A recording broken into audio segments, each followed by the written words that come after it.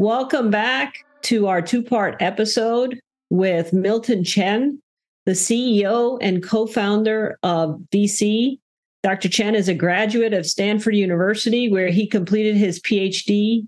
He's a computer scientist, but also a philanthropist and healthcare equity advocate.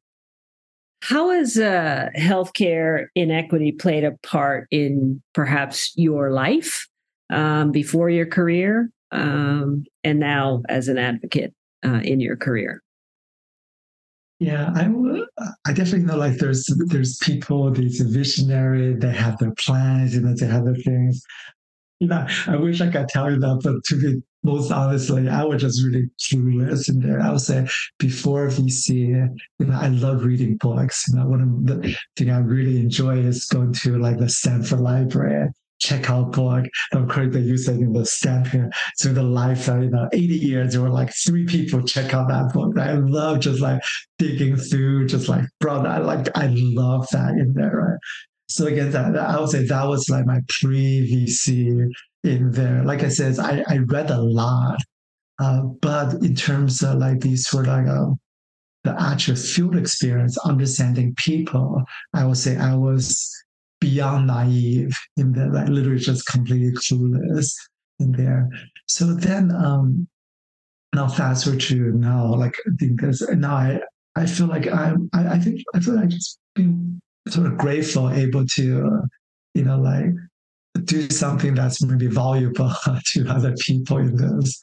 And so now I feel like this is something that definitely motivated me a lot in this. But like I said, if you look at not just me, our leadership team, right? They all have worked in refugee camps, right? So we actually just, I think nothing beats just going there, like really working, and that I think the inspiration, the understanding, and seeing the impact is extremely rewarding in this. I could definitely say like I'm a completely different person than the bookworm I was like, in universities and graduate school. So sometimes there are moments like that come along in your life and they completely change your trajectory. But it sounds like you're also on a team with people who are similarly motivated and have strong experiences in around the world. Yeah, definitely there. I would say, in fact, within my team, I'm not the initial proponents of doing this, NGO work. He was actually my very first VP engineer. So before he joined VC, he was volunteering in Darfur. Like he would literally just like get on the airplane. They go like every single year, sometimes 3 times a year, like going there, like take care of the children in there.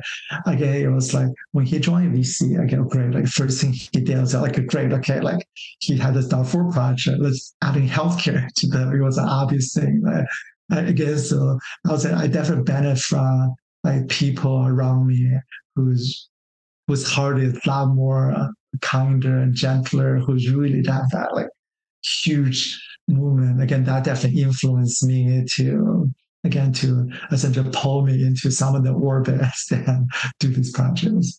So that was one person, but now it sounds like you have a circle of people that you're kind of attracting people who are similarly involved in this work, and you're all motivating each other.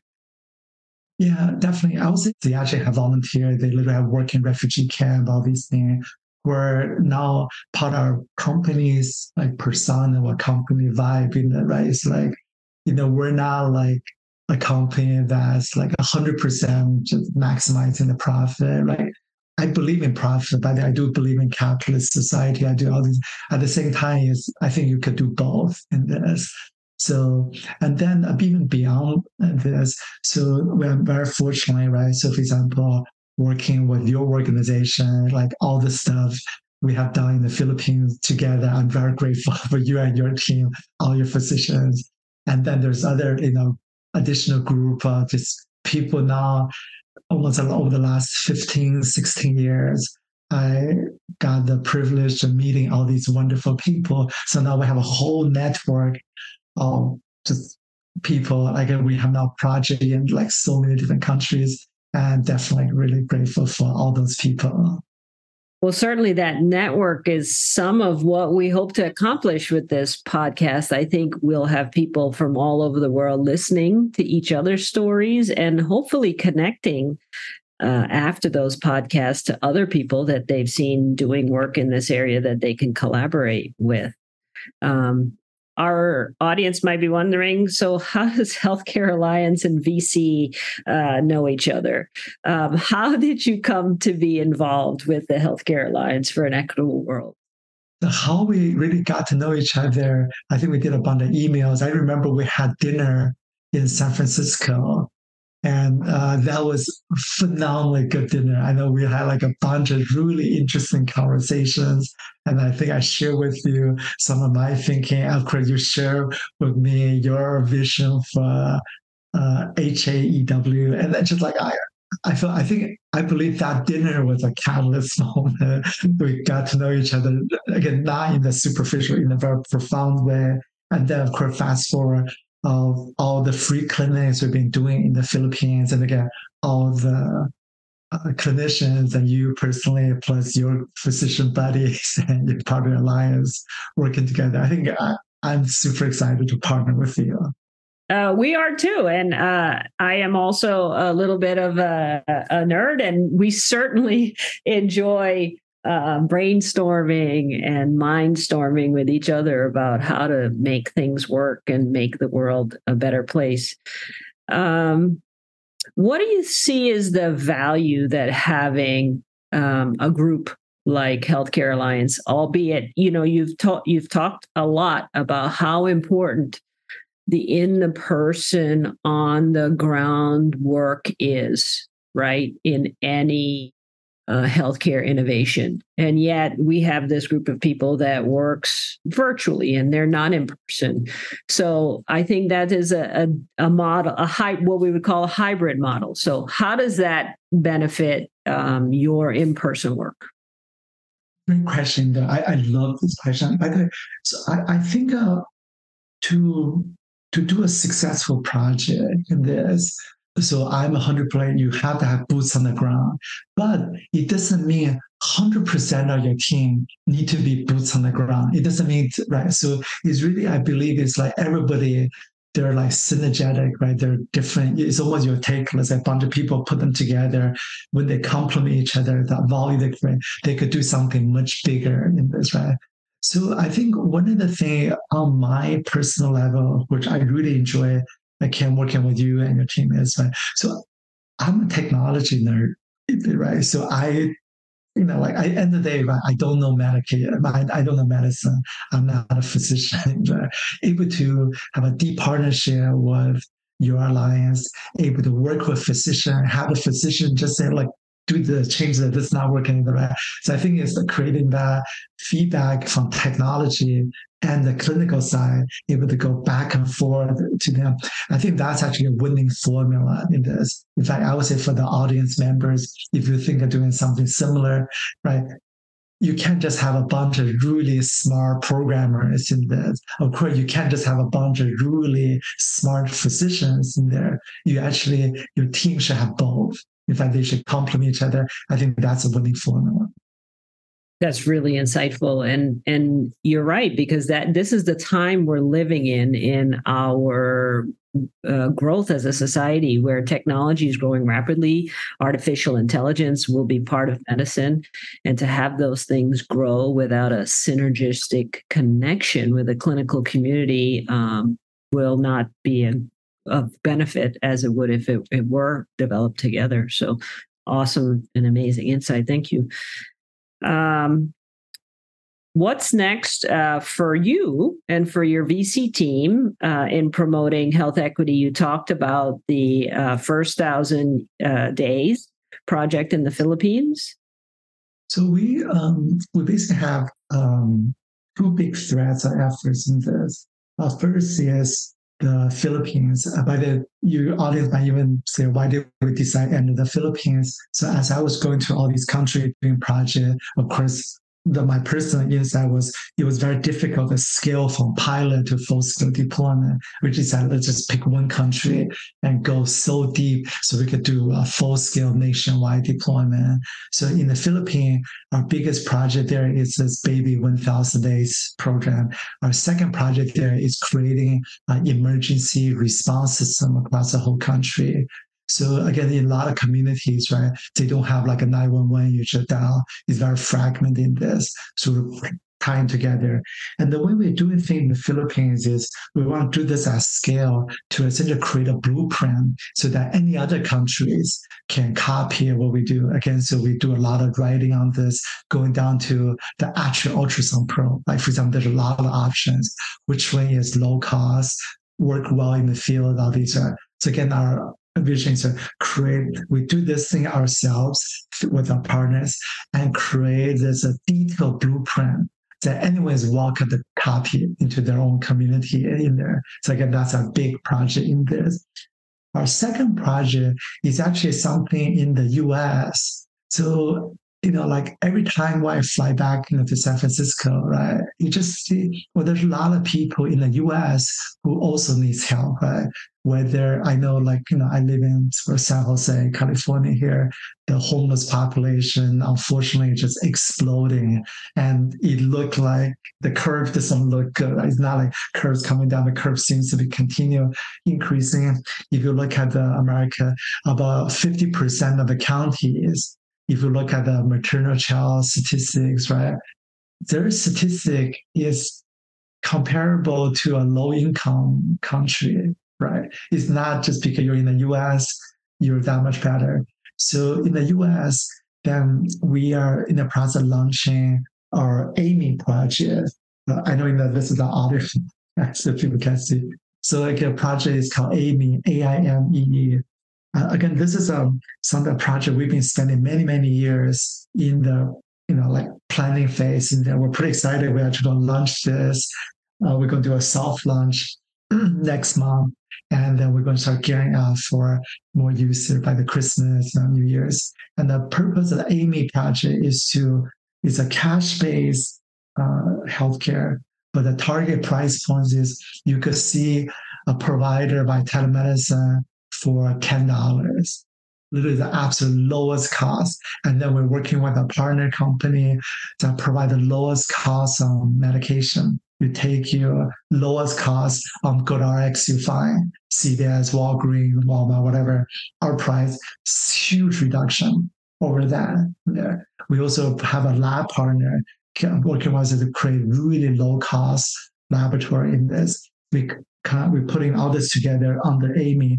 Again, the goal is to say, look, healthcare shouldn't be something where you go to, for example, a CVS, whatever things, right? Like now, by the time adding the clinician fee, lab, medication, you're really now walking out of there less for $200, right? Which is unfortunately very expensive for, probably 50% of Americans in this. So how we came with the price point, is it possible to able to see a provider for the cost of a movie ticket?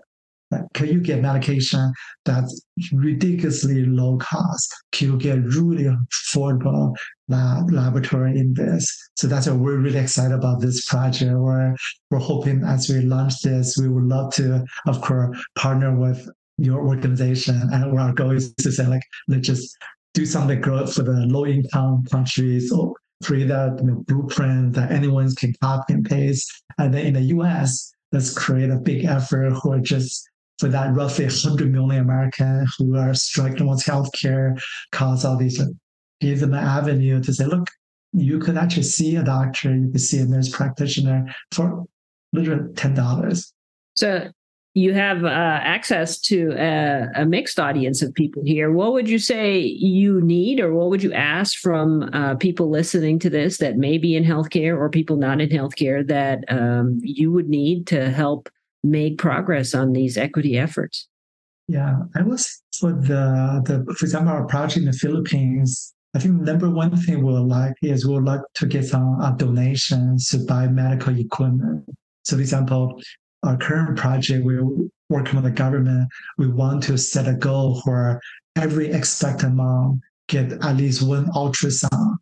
And I mean, of course, a lot of the women, this is hard for them to come into the city, right? The travel time, the expense is very prohibitive. So in our models, could you actually just take a simple telemedicine kit, go into the community, right? You bring the care to them. So again, we want to be able to buy enough of these medical equipment, specific ultrasound, to able to do 100% coverage. That's right. We will also love to have relationship with pharmaceutical company where they can make donations or at least able to bring the cost of these sort of medication to be significantly lower and so on, again, in the Philippines and in there. So I can think those are just really resources in there. And then in the US, in this, our number one wish is to get more companies to become our sponsors, because part of our model is we would love for them to say, offer Amy to as their almost a benefit to their customers, to their employees, as well become underwriter sponsors to our program so that we can just bring care to more Americans. That's awesome. You could perhaps offer Amy to migrant farm workers all across the states. That could be an amazing benefit. Oh, definitely. In fact, part of our concept for Amy is like we're just 100% political neutral in this. We just view healthcare is one of those things. We're just like, if you're in America, you should be able to have access to low cost, high quality healthcare. So we think it's just all sort of slice of society that got to benefit from the Amy service. Awesome. Okay. So how can sponsors, pharmaceutical donors, medical equipment donors, anyone that wants to work with you or help you get in contact with you? Yeah, opportunities is very easy. And so just my email, just Milton, MILTON at VSEE.com in there. Again, I would love to basically hear from all of you guys. That is awesome. I can't tell you, it's always a pleasure to chat with you. We didn't brainstorm, we just kind of chatted a little bit, but it's always a pleasure. I'm very grateful to have you here today. I will say to our audience, thanks for joining us on this episode. If you found our conversation insightful and thought-provoking, please share it with a friend who shares your passion for this topic. Your feedback is invaluable, so please take a moment to leave a review. We're genuinely interested in hearing your thoughts and ideas, which help us with our mission to continuously improve the podcast. If you're inspired to be a guest on our show and share your own insights, don't hesitate to reach out by emailing us at info@haew.org. And for those looking to delve deeper into our mission, support us, or find out more about our work, visit our website at https://haew.org. Thank you for being a crucial part of our global healthcare equity journey. Thank you for joining us, Milton.